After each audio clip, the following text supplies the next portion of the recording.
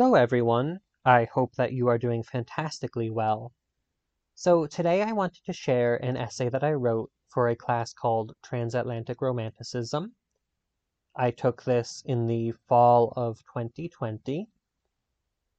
And just some quick backstory on it. That summer, so the summer of 2020, I had read A Ballad of Songbirds and Snakes by Suzanne Collins. It is the prequel story to The Hunger Games. It is the one that stars President Snow as a kid. And I really enjoyed reading about the character of Lucy Gray. In the story, she sings a lot, and there's this one song in particular called Lucy Gray that she actually got her name from. I didn't realize until I took this class that Lucy Gray is a real poem by the poet William Wordsworth.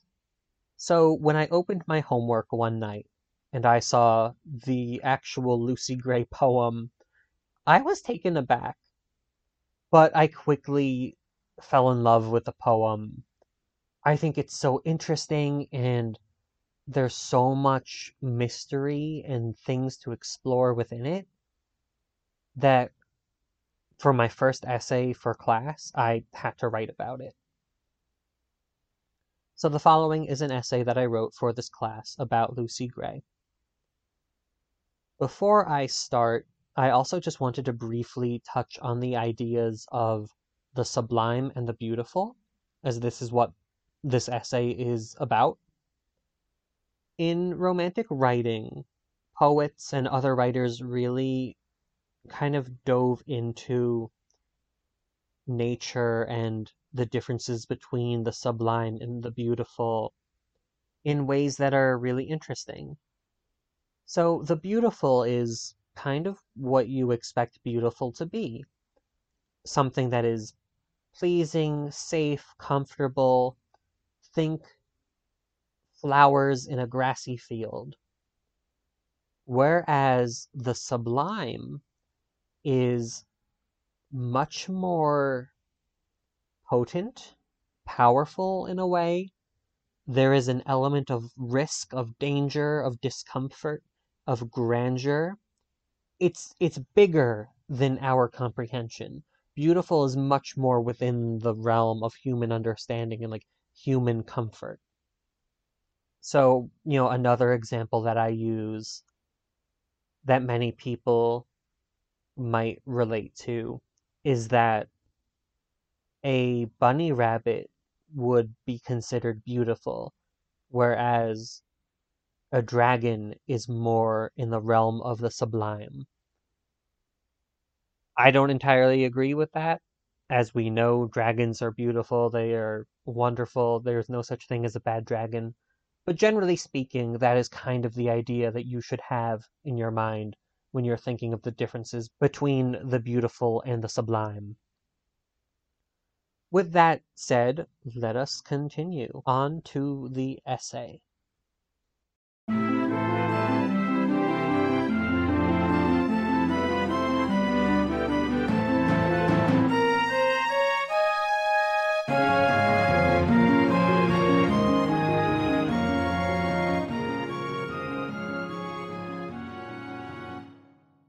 William Wordsworth's Lucy Poems, Finding Beauty in the Sublime, Connection and Nature.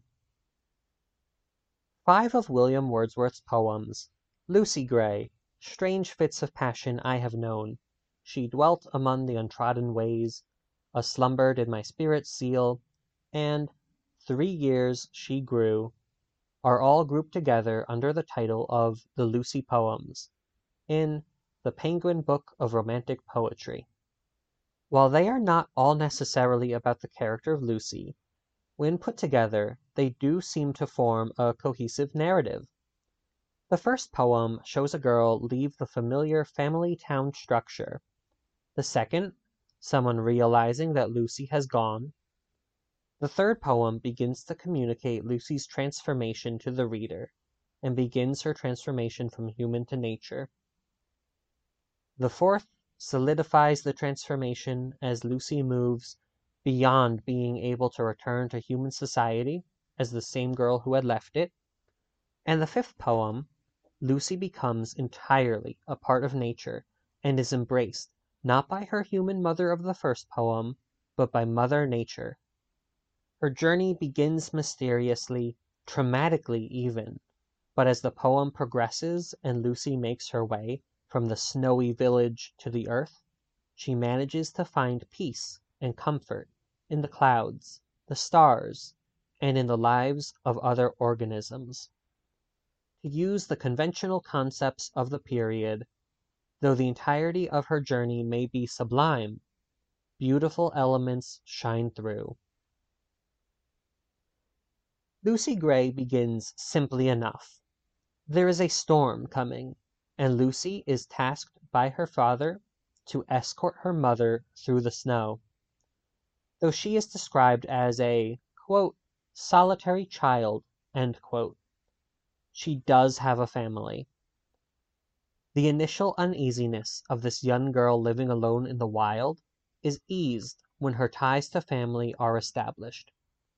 And yet, there is still an anticipation of something horrible to come, as even before the father makes his request, the poem tells us, quote, the sweet face of Lucy Gray will never more be seen, end quote. Soon after she agrees to the task, Lucy heads out into the storm and never returns. Though the parents search for her, they find that her footsteps lead, quote, into the middle of the plank, and further there were none, end quote. Lucy's footsteps may end in the middle of the bridge, yet her fate is not clear. There is no description of the marks indicating that she jumped or fell. Even some people, presumably from the town, quote, maintain that to this day she is a living child, end quote. But if she is alive, she is no longer with her family. She is alone.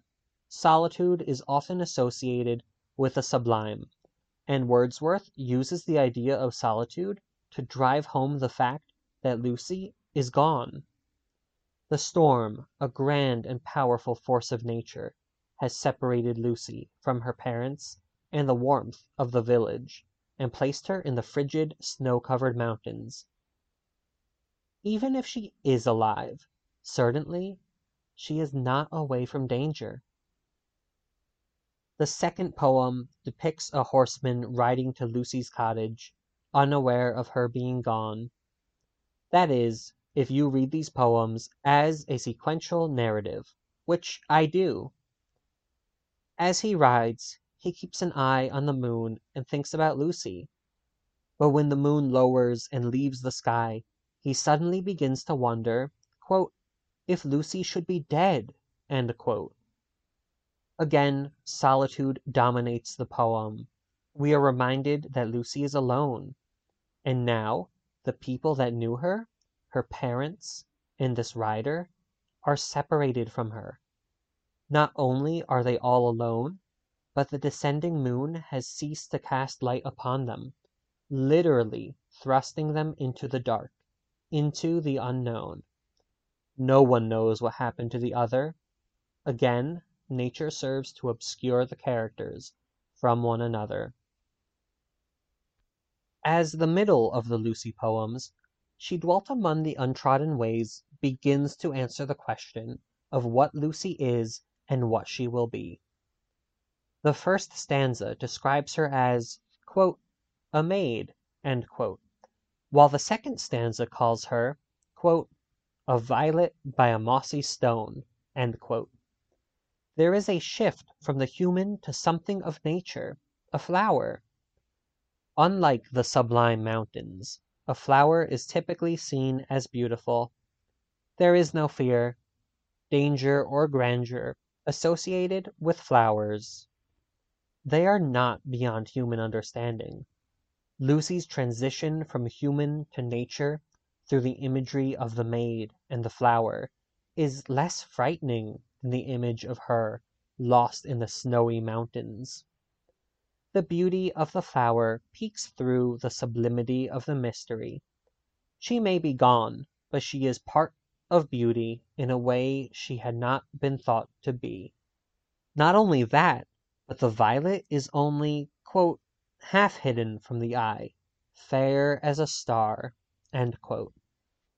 In this poem, nature does not entirely separate Lucy from others. For the first time, she is partially in sight. This poem also defines Lucy's current state in a way that the previous two poems do not. Wordsworth states that Lucy, quote, is in her grave, end quote. Though surely a sad thought for anyone who had known her, it is a significant departure from the horsemen and parents wondering what happened to her. The mystery of Lucy is diminished. Though she may have been a mystery while she lived, in death she is only half hidden. Death has managed to ease the separation between Lucy and the others. Lucy's transition is solidified, quite literally, in "A slumber did my spirit seal." This fourth poem is the shortest of the five, and for a moment it creates a sense of uncertainty that is beyond the living to contemplate. Lucy is entombed in the ground. She is beyond, quote, the touch of earthly years, end quote. Her senses are limited, as well as her ability to act upon the world. She is described as having, quote, no motion, no force.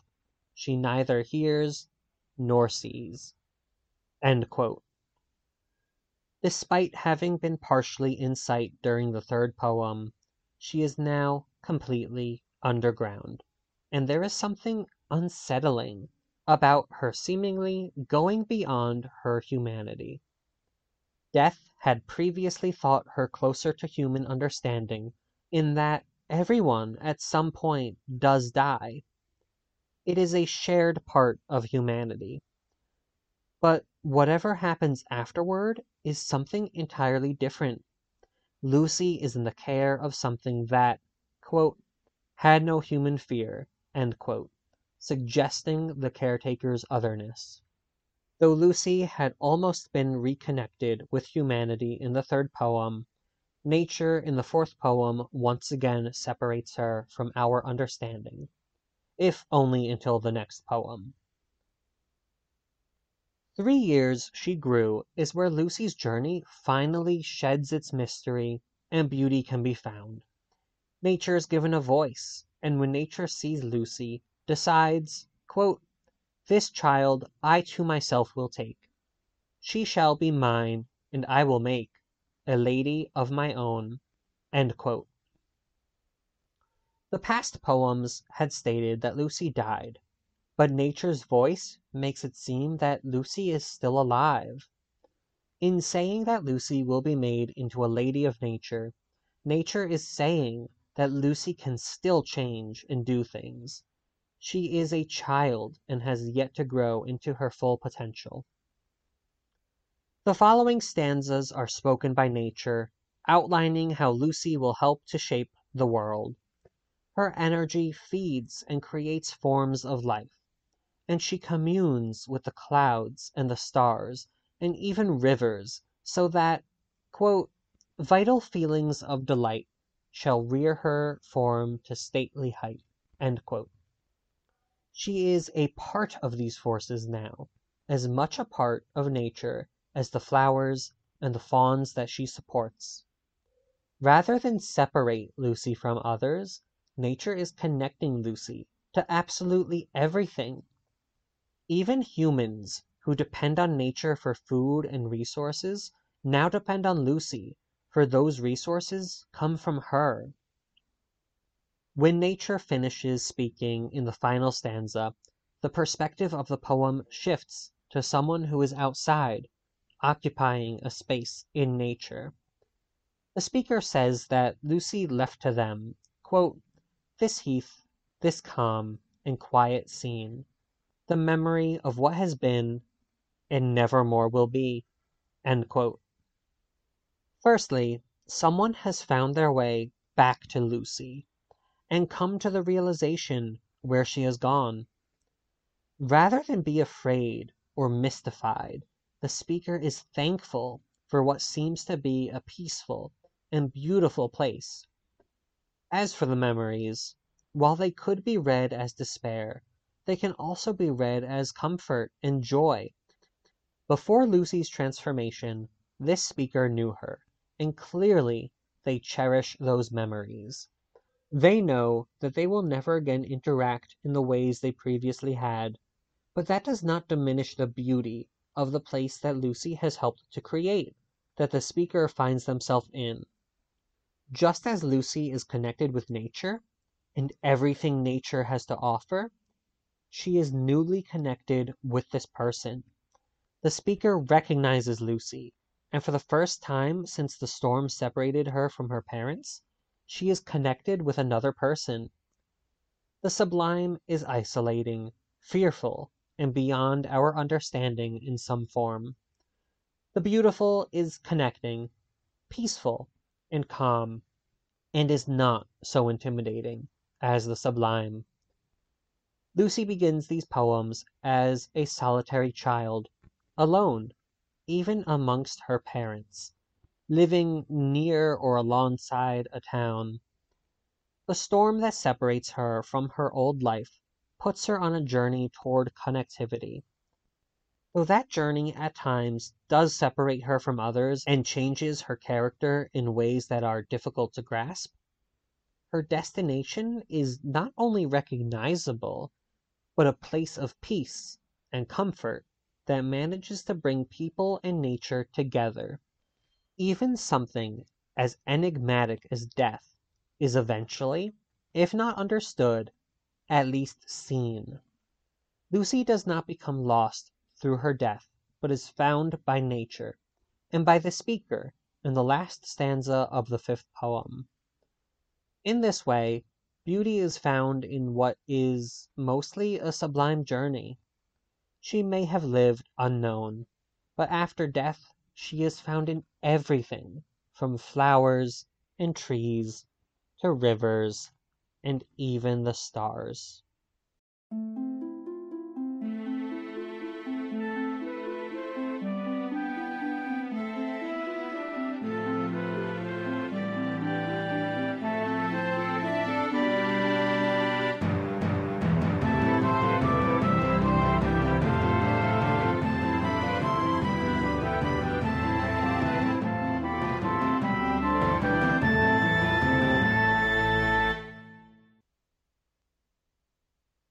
Though surely a sad thought for anyone who had known her.